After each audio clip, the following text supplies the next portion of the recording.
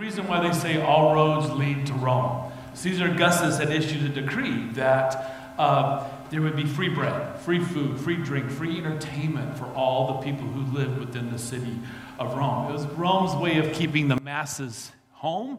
It was Rome's way of keeping the masses compliant. If there was boredom, people might get in uproar. People might try to rebel. If there's boredom, they might criticize the emperor, criticize the government. So to keep them entertained, to keep them fed, to keep them in drink was a strategy on how to lead the society. There was free bread to be had in Rome. You could go to the Colosseum for free entertainment. That's what our sporting arenas are based on, a prototype, 50,000 seats. You could go there and you could watch gladiator versus gladiator, slave versus slave, man versus animal, and just be enthralled by the violence and the excitement of the crowd. If you get tired of the Colosseum, you could go to the Hippodrome. They're the original kind of plan for NASCAR, right? 250,000 seats watching chariot races go around that huge track. And as a slave, you didn't have any money to bet. You couldn't make money at the TAB, but you went there for the carnage. The wrecks, the blood, the violence that happened in these races. Every young man was drawn there.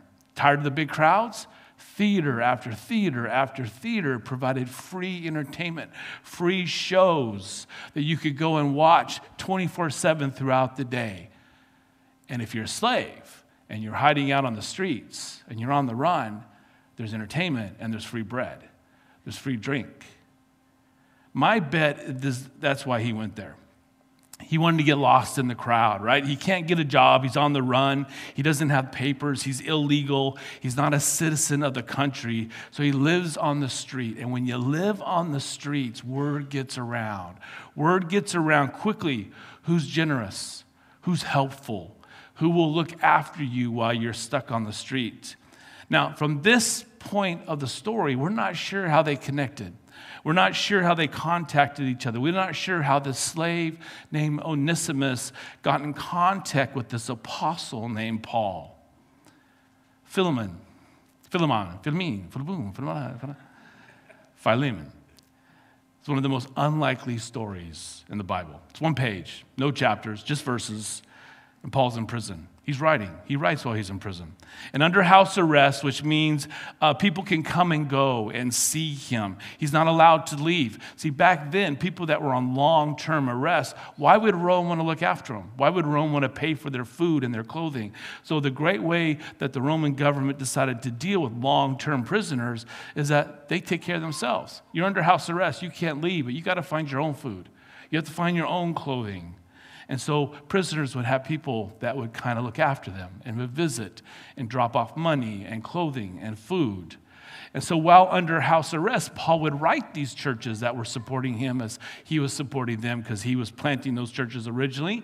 And he would tell them stories. He would go into a town, tell stories about Jesus, testimonies about Jesus. And he would plant these churches. And so he would write these churches from prison. He wrote to Ephesus. And that's the letter we call now the book of Ephesians. He wrote churches in Philippi, which is now the book of Philippians. He wrote a lot to the churches in Corinth, which we have first and second books of Corinthians. These are letters that make up the majority of our New Testament Bible.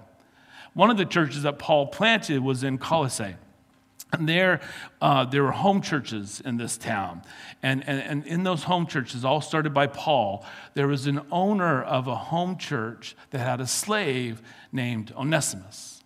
And Onesimus ran away. He ran away from his master. And he made his way to Rome, where he heard there was free bread and free entertainment and a way to get lost in the crowds. And somehow that church planter and that slave in that big city, somehow they met. Somehow they connected. And Paul realized, you got to go home. You can't stay here. I want to help you out. I'm going to give you a get out of jail free card, if you will. And I'm going to write a letter to your owner. I'm going to write a letter to Philemon. And one of the most unlikely and shortest books of the Bible, we have one of the most powerful, most life-changing examples for us here at Central to imitate. So if you have your Bible, I want you to look in the Bible for the book of Philemon. I'll give you about 10 minutes to find it. It's really small, really, really small. So if you're going to look for it, it's one page. Go towards the back. Go past all the T chapters, all the T's, all the Thessalonians and Timothy and Titus, and then you have Philemon. Or just get out your flat screen, pull it up on your phone, and have a little look. It'll only take one screen. It's that short. No chapter, 25 verses. So let's do a simple running commentary through this one-hit wonder, shall we? So starting at verse 1, Paul, a prisoner of Christ Jesus, not of Rome. Interesting. He's not a prisoner of Rome. No matter where he found himself, whatever circumstance he found himself, he always found, who am I in Jesus in this circumstance? So a prisoner of Christ Jesus, and Timothy, our brother, to Philemon, our dear friend and fellow worker, also to Apphia, our sister, and Archippus, our fellow soldier, and to the church that meets in your home. This is a life group. He's writing to a life group, and Philemon is the life group leader, and he runs it with his wife, and the life group meets in their living room. Paul had planted this church. There's probably several homes, several house churches, several life groups all throughout the town that this church meets in. Because remember, church is not a building. Meeting in a building like this is a fairly new thing. Church is in a house. Church were groups of people that did life together. It's a recent development to have it all in one big building. But church is a network of friends, of family, of life groups, of house churches. And one of those life groups is in Philemon's home. And Paul includes the people who live in that home in this letter. He includes Philemon's wife and his son because this is a very, very personal letter. And it's going to deal with some very, very personal issues that affect everybody that lives in that house. See, now Paul normally writes groups, right? Like Ephesians and Colossians and Philippians and Corinthians. He writes to multiple groups of homes, multiple house churches, big groups of people. But this one, he gets personal. This time, he says, I have a word for you, Philemon, singular. It involves your wife. It involves your son. It's going to hit touchy issues like slavery and wealth and property. Delicate, to say the least. See, in the Roman household, the wife would have been in charge of whatever slaves that family owned.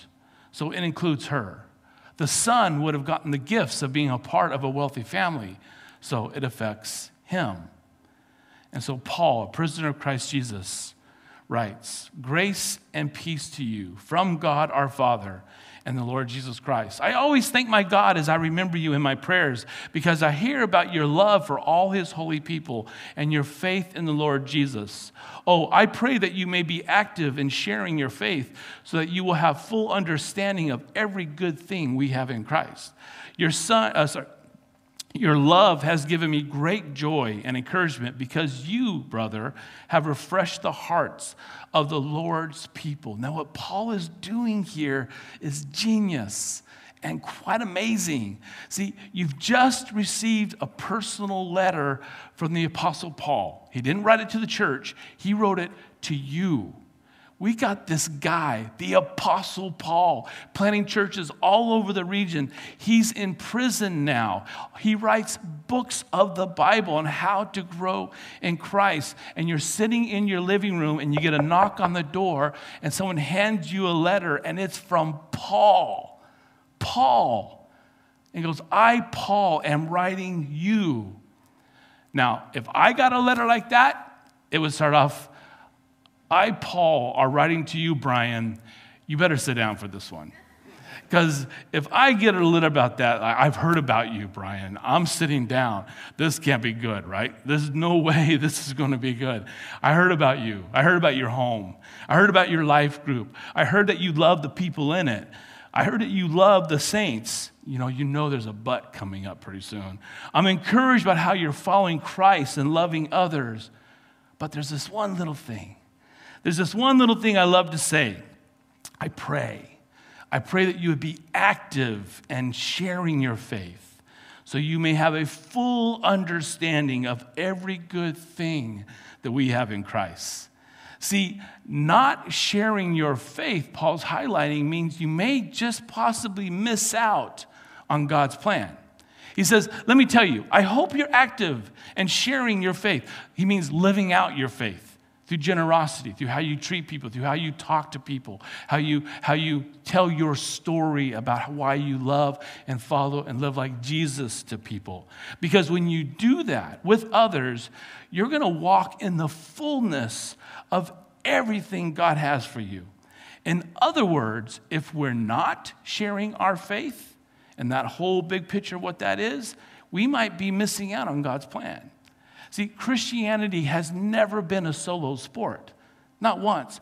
It's never been about finding your way to Jesus and finding your way to heaven. That's part one. But there's a part two to Christianity, and that is telling everybody about that. Sharing that you know Jesus, to be light and salt and witness and flavor and love in somebody else's life. What God has allowed you to have and to partake in, share that. Share that. Don't be stingy with that. Paul writes, I hope you're sharing your faith through word and through generosity so you can have the fullness of everything God has planned, which also means, conversely, not sharing our faith may mean missing out on your purpose. And one of the reasons why God has you here. So many times I hear really well-meaning, lovely, loving, genuine church people talk to me about this Holy Spirit thing. I don't get it. I don't experience the Spirit. I don't know the Spirit's working in my life. And spoiler alert, if you ask me something along those lines, I will usually first ask you, well, are you about the Spirit's work? Are you partnering with the Spirit and what He wants you to do? See, because if you're about what the Spirit wants, my bet is you're going to very much sense the Spirit's working in your life. What does the Spirit want for you to continue to be changed in you so you can be more and more like Jesus? And then share that with others, because that's what the Holy Spirit does. It says if you're involved with those two things, partnering with God in those two things, you're going to encounter the Spirit's work in your life. You're going to see Him do miraculous things. You're going to see change happen in your life and the life of those that are closest to you. Paul writes, are you sharing this with somebody to get the fullness of God's plan for you and to understand your purpose? So, Central, let me ask, this is your first take-home assignment since I've been here. From wherever you're watching this, whether you're watching at home in a house church or we're here live like this now, who is it? Who is it that God's asking you to share your faith through action and word and generosity and presence with? Who's that person right now, on your heart, right now? Right now you're thinking, oh man, he's done it. He's reminding me of so-and-so. Who is that person that God's put in your life to share His love to? See, I hope we all have someone that immediately comes to mind. You hear Christians say all the time, man, I'm just called to love everybody. I hate that. Really? I can love everybody, but I don't have to like anyone. It's just one of those phrases we throw out there, right? It's yeah, that's true, but no, not really. Because sometimes I think saying that we love everyone is an excuse to not love somebody. Someone. Just love somebody. Don't start with everybody. Just start with one person. Be strategic about one person. There's one person God's placed in your life. Might be in your family, might be at work, might be in your school, might be in your club, in your sports, your classroom. Wherever that is, who's that person God put there that doesn't know Him yet? And you're there to introduce them. But the scary part is, if you do that, what happens if they ask you something you don't know about? What if they ask you to recite the book of Romans by memory? What if they say, hey, what about the dinosaurs and the flood? What's that all about? Really? You're thinking, we don't need to be worried about the questions we might get asked. I think sometimes the most powerful words we can ever say as a church community is come and see. Just come and see. See, I think we've forgotten the power and the joy and the hope that comes from doing church together. Whether it's here or in a home group, about being together, we forget the power and the love and the joy that comes from that. You just let people, say, look, you know what? I go to church. I'm a Christian. Mate, Jesus has helped me out in so many areas of my life. Why don't you just come and see? Just come and see. We'll sit with you. We'll sit in the back. And if it's really bad or you can't deal with the dude's accent, we'll get up and leave.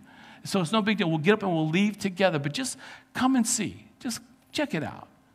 So who is it? Who's God put in your life, in your circle of influence? They don't know him, but you know them. Who's he asking you to introduce himself to? I promise he has somebody.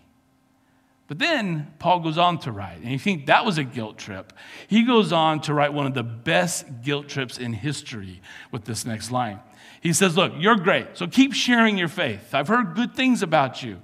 And then he writes, verse 8, therefore, although in Christ I could be bold and order you to do what you ought to do, yet I prefer to appeal to you on the basis of love. It is as none other than Paul. And remember, I'm an old man and now also a prisoner in Christ Jesus. I could order you to do something. I could tell you. First, let me remind you who I am. I'm Paul. I'm Paul, the Apostle Paul, and I'm old. I'm old and I'm in prison. I'm in prison for creating the very church that's looking after you right now. Isn't this good? This is so good. He goes, I could order you to be the one I could order you as the one who started the church and planted the church. I could order you to do what you know you need to do, but instead I'm just going to ask. I'm just going to ask. Oh, by the way, I'm really old and I'm in prison. So I'm just asking a favor, as an old man in prison does. You know how you do. And then it goes on, verse 10. And I appeal to you for my son Onesimus, who became my son while I was in chains. And right there, Philemon goes, don't. No, don't. Don't be talking to me about Onesimus. No, I did everything for that slave of mine, and he left me. Don't you talk about me. I have people looking all over the planet for this guy. That runaway kid, he robbed me. He at least robbed me of the price of his head of being my slave. I don't know why. I have no reason. Do not talk to me about this guy. We have been looking for this guy everywhere. There is a warrant out for his arrest. Oh, you know where Onesimus is. This letter better tell me where he is. And it goes on, verse 11. Formerly, he was useless to you, and now he has become useful both to you and to me. Now, this is hilarious. I don't know why you're not laughing. That is a hilarious line right there. There's a comedy going on right here. Paul's got jokes, and he just wrote a joke. What's happening here is word playing is going on. And I wonder, as Philemon read this, if he even kind of went, oh, Paul, that was clever.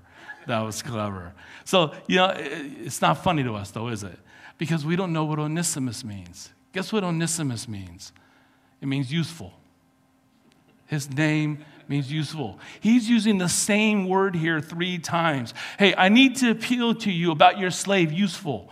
I met him in prison, and he's become a son to me. He wasn't useful to you, but now he's useful to me and can be useful to you again. Clever, right? See, he didn't live up to his name.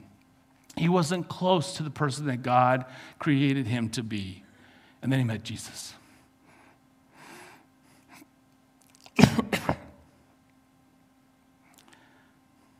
He's found out who he is, who his potential is, who he could be, what he could be.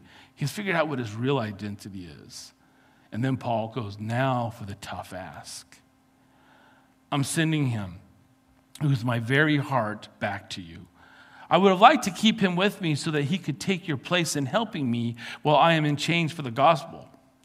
But I did not want to do anything without your consent, so that any favor you do would not seem forced, but would be voluntary. Perhaps the reason he was separated from you for a little while was that you might have him back forever, no longer as a slave, but better than a slave, as a dear brother. He is very dear to me, but even dearer to you, both as a fellow man and as a brother in the Lord. So if you consider me my partner, welcome him as you would welcome me. Thank you very much. Thanks.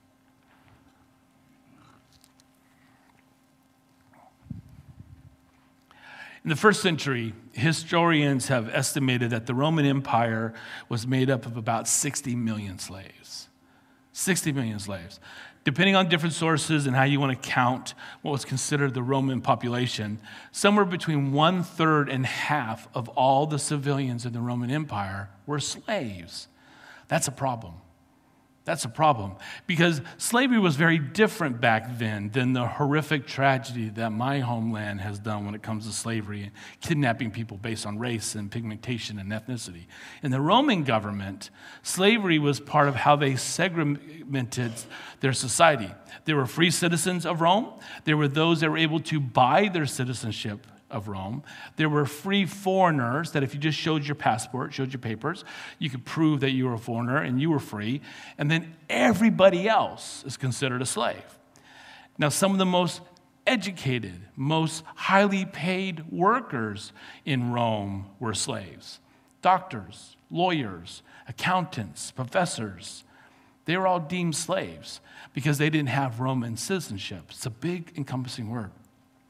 There were so many slaves that the Senate actually feared that there might be an uprising. They could overtake us if they wanted to. So what they did is they allowed an owner to have any way they wanted with a slave. Whatever justice an owner deemed fitting to whatever a slave did wrong, that slave owner could do. He was allowed to do whatever he wanted to his slave. So in this case, we don't know the full story. But somewhere, some reason, Onesimus ran away from Philemon. He made his way to Rome, and whether he heard it on the streets or whether he bounced into him by accident, he saw that there was a man that could help him. He might have recognized that Paul was the guy who used to teach in that church that was in the home of my master. But for whatever reason, they come in contact, and Paul disciples him, and he comes to know Jesus. And now Paul makes the big ask. And he says, Onesimus, you've got to go back. All right, I'll give you a letter. I want you to deliver a Bible, a book of the Bible called Colossians, to the church in Colossae. And then I want you to take the separate letter directly to Philemon. And because I want him to make this right. I want you to make this right. So he continues to write, verse 18.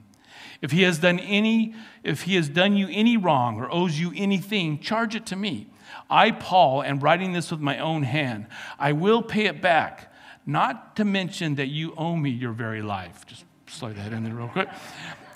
I do wish, brother, that I may have some benefit from you in the Lord. Refresh my heart in Christ. Confident of your obedience, I write you, knowing you will do even more than I ask. And one more thing. Prepare a guest room for me, because I hope to be restored to you in answer to your prayers. And just check up and see what you did as a result of my letter. And one more thing. Epaphras, my fellow prisoner in Christ Jesus, sends you greetings. And so do Mark, Aristarchus, Demas, and Luke, my fellow workers. The grace of the Lord Jesus Christ be with your spirit. And the letter ends with the grace of the Lord Jesus Christ. It began in verse 3 with grace to you and peace to you from our God, our Father. This small piece of paper, this one-page book of the Bible, bookended with grace. Philemon, we have an issue. I know what culture says. I know what the law says you're allowed to do. I know you can do whatever you want to Onesimus, but I'm writing to you as a leader of a life group that meets in your living room every week to practice what you preach, to practice your Christianity. And it's going to come in an area that you've been wronged. You have been wrong. Onesimus was wrong to steal from you and to run away from you. But it's kind of coming in an area where you have every right to react the way you want. I understand why you want to react this way, but because you are who you are, and because of whose you are, I'm encouraging you to deal with this situation in a much different way. What Paul's highlighting is that when we do wrong, we need to make things right. And when we've been wronged, we need to let it go. Let it go, let it go. We need to let it go. When we do wrong, we need to make it right. But when we've been wronged, we need to get over it. We need to let it go. And he says, so I'm asking both of you. Onesimus, you ran from your owner. You stole from him. You broke the law. You are a fugitive on the run. I'm telling you, go back and make it right. Own your stuff. But Philemon, I could command you to do this, but I'm just going to ask you to let this one go. Oh, and by the way, you owe me your life. It's a great line. Great line. See, these are the words of Paul. He's picking up on almost everything Jesus has ever taught about reconciliation and redemption and forgiveness. Everything Jesus ever taught about how we change the moment we become a Christian. You may have all the right culturally, all the right legally to respond one way, but the moment you gave your life to Jesus, you choose to act differently, to react differently. And Paul says, I'm going to remind you of that. I don't want you to sit in your life group, in your living rooms, and discussing theology and discussing the Bible so that you have all the right answers in your head. I care more about how you live that out. I care more if you allow Scripture to change you to the power of God's Spirit. He says, are you going to hold to Christianity as some kind of religion and righteously adhere to what you decide is right and wrong? Or are you going to let your life with Jesus be a testimony by the way you live it out and by the way you treat other people? Onesimus, Philemon, puts his hands on their shoulder, metaphorically through a letter. It's going to take a lot from both of you. It's going to be difficult. But you can do this because Jesus did it for you first. See, Paul is standing as a mediator. I know you've been wrong. I know you have every reason to get a pound of flesh from Onesimus. I know he doesn't deserve. it. I know he owes you everything, anything, whatever he owes you, I'll pay for it. He says, I'm writing this with my own hand. Oh, and by the way, you owe me your life. May I remind you once more who you were? Can I remind you one more time the grace that has been given you? Now, before we wrap this up with how the story ends, I think we need to look at another bizarre story really quick. It's very bizarre. Found in Matthew 18, if you want to find that chapter. I'm going to start at verse 21 in Matthew 18. See, Jesus teaches this stuff. He's been teaching this stuff, this theme of forgiveness for months. And now, as Christians, I think we're supposed to be reminded of everything God has given us and what it means to pass that on to others. The forgiveness, the grace, the mercy that we have been given by Jesus has to be passed on to other people. It's not ours to keep. And Jesus is teaching that to the big crowds in the book of Matthew, and the crowd hates it. They do not like hearing this. Whoa, they're what? What? You can hear them yelling in the crowds. Are you kidding me? These people have been wronged. I have been wronged over and over and over. There are people who have wronged my family. There are people in my family that have wronged me. There are people who seriously owe me. And he goes, I know. But here's what you signed up for the moment you allow me to be the Lord and Savior of your life. See, earlier in chapter 5 of Matthew, he grabs the disciples together and he says, look, if any of you are going to temple and you're going to offer a gift at the temple, at the altar, and you remember that a brother or sister has something against you, leave your gift in front of the altar and go make things right and go reconcile with your brother and sister. Then come back and offer your gift. Now, this is how serious this passage works in today's world. Let me take away the altar talk and the temple talk because we don't use those phrases now. Jesus is saying if you're going to come to church, whether it's live, whether it's home in your home group, or whether you're watching online, and you're going to worship him and you're going to pray to God, but you know you got an issue with another brother or sister in Christ, and they have something against you or you have something against them, there's a problem between you two, you need to get out. You need to leave the worship service. You need to go clear it up and then come back and worship. Doesn't that sound extreme? That sounds so extreme. But if you have a parent, if you're a parent of more than one kid, you know exactly how this works. You know exactly how this works. You're driving in the car, and in the back seat, you have 3 of your kids. One kid is screaming and calling the other 2 names. You dumbhead, you stupid face. And he's doing that while the other 2 are fighting with each other, and they're hitting each other, and they're fighting. And you drive by McDonald's, and while they're fighting, all of a sudden they all yell, Dad, can we get a sundae? And you're like, what? Are you kidding me? You have been fighting for the last 10 minutes. You've been saying horrible things at each other for the last 10 minutes, and now you're asking me for ice cream? And Jesus says, look, you come to church and you want to worship your Father. You want to pray. You want to ask God to take care of stuff for you. And there's other people in your Christian family that you have a problem with, and you're fighting, or you're bickering, or you're spreading gossip and rumor, whatever. You need to go clear that up first.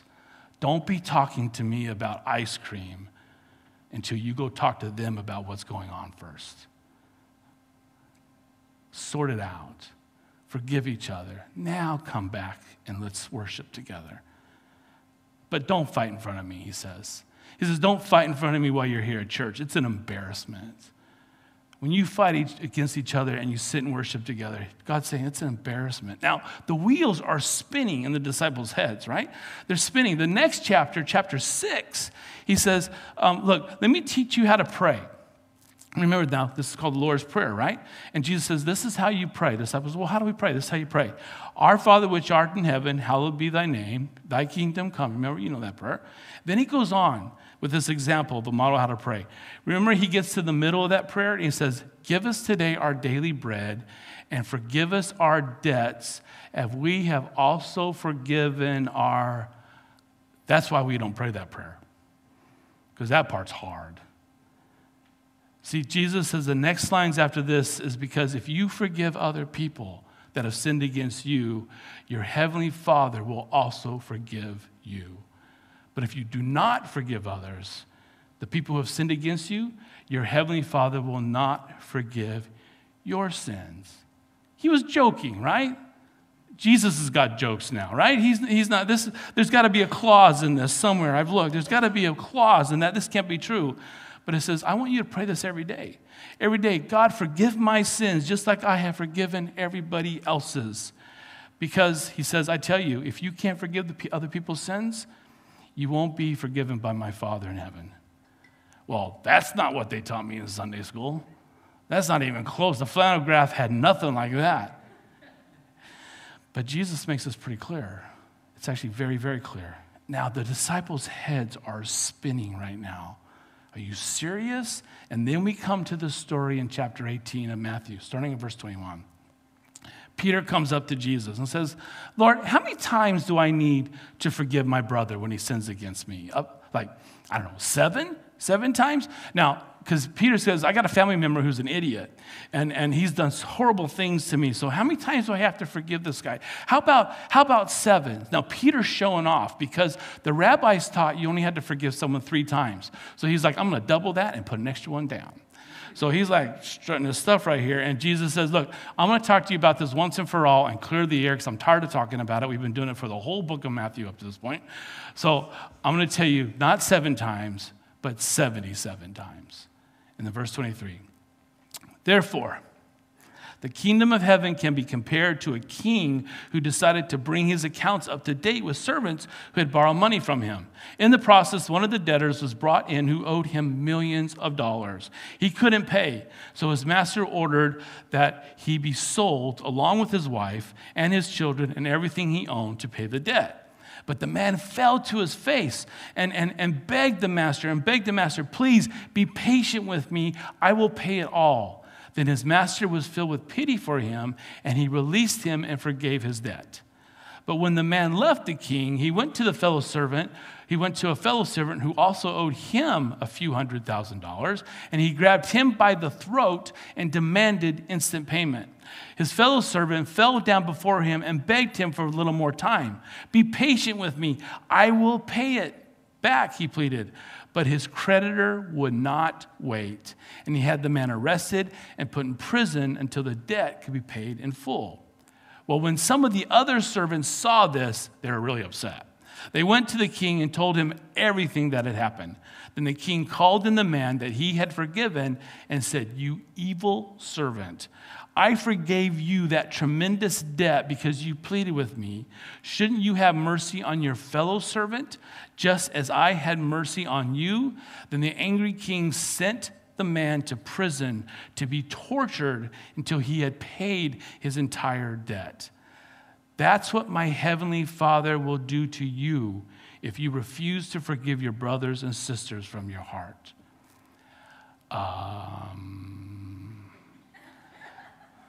That's one of those passages you highlight with a black vivid, right? That's in red letters in your Bible. That is in red letters, the words of Jesus in your Bible. He was like, look, there are people in your life who have wronged you. There are people in life that owe you. There's people in your life that have hurt you. I'm telling you, don't come to church and try to worship if you know there's other brothers and sisters in Christ, brothers and sisters in Christ, that you have something against, that have something against you. Clean that up to the best of your ability. Clear the air to the best of your ability. And now, let me tell you how to pray from now on. In every one of your prayers, say to God, "Thank you for this day. Thank you for the way you look after me and provide everything I need. Oh, and God, by the way, please forgive me as I have forgiven." And he's saying, put some real names in there. The way I've forgiven Robert and Kevin and Jennifer, and whoever it is. God, forgive my sins. Forgive my acts. Forgive the way I have, forgive me the way I have forgiven my ex, or forgiven that boss of mine, or the way I've forgiven whoever it is that you need to forgive and let it go. Because in the same way you forgive others, your Father will forgive you. This is what Paul was echoing on as he's writing to Philemon and reminding him who he is and what God has done for him through Jesus. And he's saying, look, Philemon, I don't want you to sit in your living room with your life group and discuss the Bible and make sure everybody has the right theology if you can't live it out from your heart and show love and forgiveness to others. Oh, and by the way, prepare a room for me because I'm going to show up one day and just see how you're doing with this, is what he writes. See, our personal relationship with Jesus is never personal. Nothing's personal. We get this little phrase in Christianity, I have a personal relationship with Christ. It's personal in that you have to make a personal decision. You have to come to a point in your life where you're going to personally decide, this is who God is, this is who his son is, this is what Jesus has done for me on the cross to pay for my debt, this is who I was, this is who I can be in Jesus. So I'm going to accept Jesus' grace and love and mercy and forgiveness. That's a personal decision. But right after that, it becomes public. It's all public. It's part of baptism. It goes, what was hidden before, up, you're a new life, you're a new person. Everybody sees, live it out. Don't hide this. Be a light, be salt. See, if your personal relationship is a Christianity that you just kind of believe in and you kind of hold to, but it's not lived out in real time with real people, I seriously doubt it's Christianity. It's religion. That's called personal religion. You have a personal thought about God, but it doesn't impact anything that what you do. See, following Jesus is never personal. It's always public. So Philemon, I'm resting on the fact that your personal relationship with Christ and the way you love church and the way you love the people in your life group is now going to spread out to people that you're going to have a hard time loving. I'm confident you're going to do what's right, and encourage me by the way you act on this. Because true Christianity will only be seen in how we love those that have wronged us. See, true Christianity is going to show up in how you love those that have wronged you.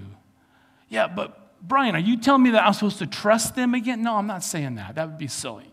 But you're telling me I'm supposed to let them back into my house where they've wronged? No. I'm not saying that. Not until they've changed and made things right and have kind of earned that. What I'm saying is forgiveness is saying to God, because of what you've given me, I'm going to give them.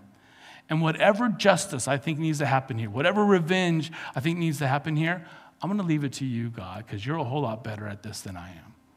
I'm going to let it go, truly let it go, because the way you loved me and the way you forgave me, and I'm going to offer that to somebody else in my life who doesn't deserve it, who hasn't earned it, who has wronged me. I'm going to offer it to them the way you offered it to me. See, true Christianity is going to show up in how we love the people that have wronged us. But it's also going to show up in how we love the people who look different than us, who are very different than us. The Apostle Paul, notice he doesn't say anything about slavery. He doesn't address slavery being wrong. He doesn't speak against slavery. Instead, he sets a higher law. It's a higher law that's actually going to end up abolishing slavery. You accept him now what? Not as a slave. Don't let him come back as a slave. You accept him as a brother, as an equal, no longer a slave to you. He is my son. You accept him the way you would accept me, Paul says. You see, truly loving others only happens when we remember that we deserve the death penalty because of the stuff in our lives, that we can only truly begin to love others that have wronged us or look different than us. It only happens when we remember that we deserve the death penalty, that we have to remember where we've come from. I got to remember, I'll put it in my language, where I've come from, what I've done, the amount of wrath that I have stored up between me and God, the amount of sins that I have committed, that for all of eternity, I'm going to be separated from God because of these sins, and that's what I've earned. And the reality is I got to remember that, and then remember I needed a mediator.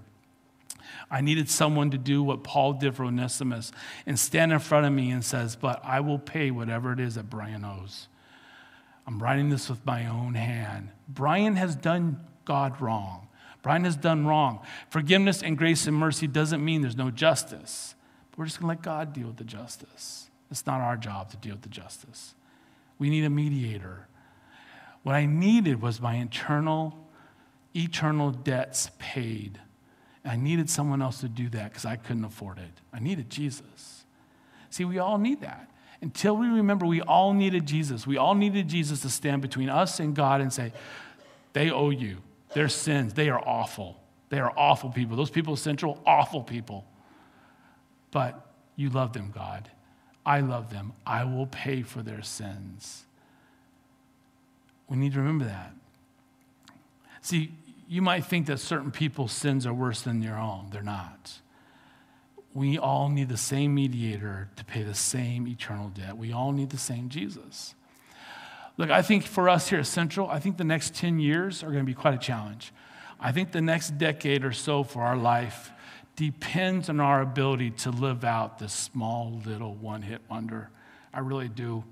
Our culture says that the real loving churches are the ones that accept everybody, whatever they decide to do, however they want to live, let them do whatever they want, but just love them. And there's going to be churches that grow along those lines. Then there's other churches where this line divides now, and it's turned into a chasm. And there's other churches that say, no, we're going to stand for what is right, for the truth of God, and we're going to preach it, and we're going to pound it, and we're going to tell people, we're going to let them know where they're wrong. And they're going to come across as very unloving in our culture. And our staff team and our elders and we as a church are going to have to wrestle. There's got to be a third way. There's got to be a way.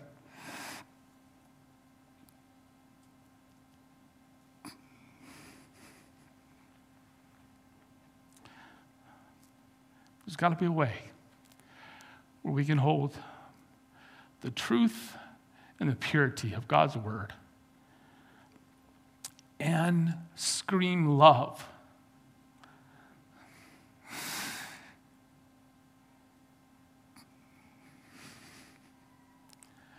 Unconditionally, to whoever crosses our path. See, I think our world today is crying out, someone please love me, and someone please help me not feel judged. And we as a Christian church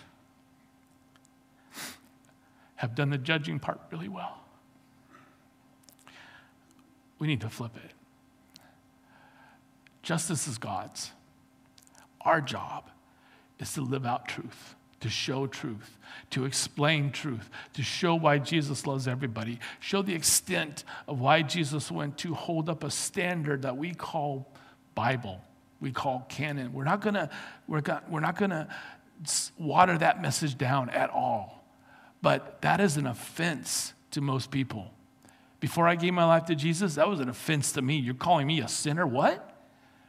But man, if our love screams louder than the offense that the truth of the Bible gives, that's when people can swallow it.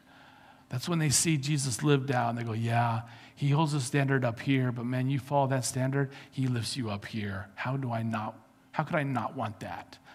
Anyone who walks into our building, anyone who walks into your homes at house churches, they need to know that when you sit in a living room, when you sit on a row, every one of these people here were once upon as messed up as I was.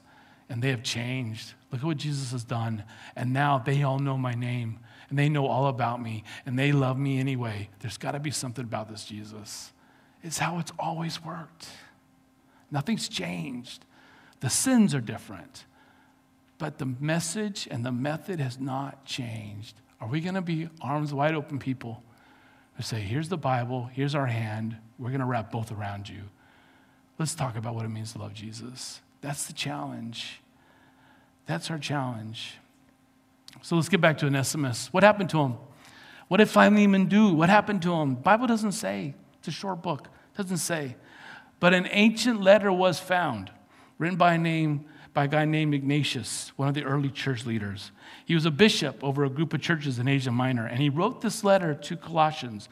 And in the letter he writes this: since then, in the name of God, I received your entire congregation in the person of Onesimus, a man of inexpressible love, and your pastor. I beseech you in Christ Jesus to love him. What? Not only did Philemon let him come back, not only did he write off all the debts, not only did he not press charges, not only did he receive him as an equal, Onesimus is now his pastor. He now sits under the teaching of Onesimus as Onesimus leads this church of home groups. Because grace and mercy and forgiveness is contagious. And if it's not contagious, it's not Christianity. And that's who we are. Let's pray. Father God, help us. Help us to be who you showed us we could be through your Son, Jesus. Help us to forgive people of all things and leave the justice to you. Help us to let it go where we got to let it go. Give us the strength and the courage to make things right where I got to make things right with other people. And then God, in this crazy world that we live in now, regardless of what culture says and what culture tells our action or reaction or acceptance should and should not be, help us to always respond like Jesus with love and truth and grace and mercy. Father God, may you find us faithful no matter who you bring into our lives, no matter who you bring into our doors and our homes and our church, no matter where they're from or what they look like or what they've done or what they're still doing, no matter what the choices they've made, may you find us faithful to love them. Love them the way you loved us and to trust you to do the rest. Give us the way and understanding to open up your Bible, to tell stories of why we love you, stories of how you change our lives in such a way that all can hear, so that you can work on the hearts and minds of all other people the way you have already worked on ours. And help us just be your hands and feet and point people to your Son. In Jesus' name, amen.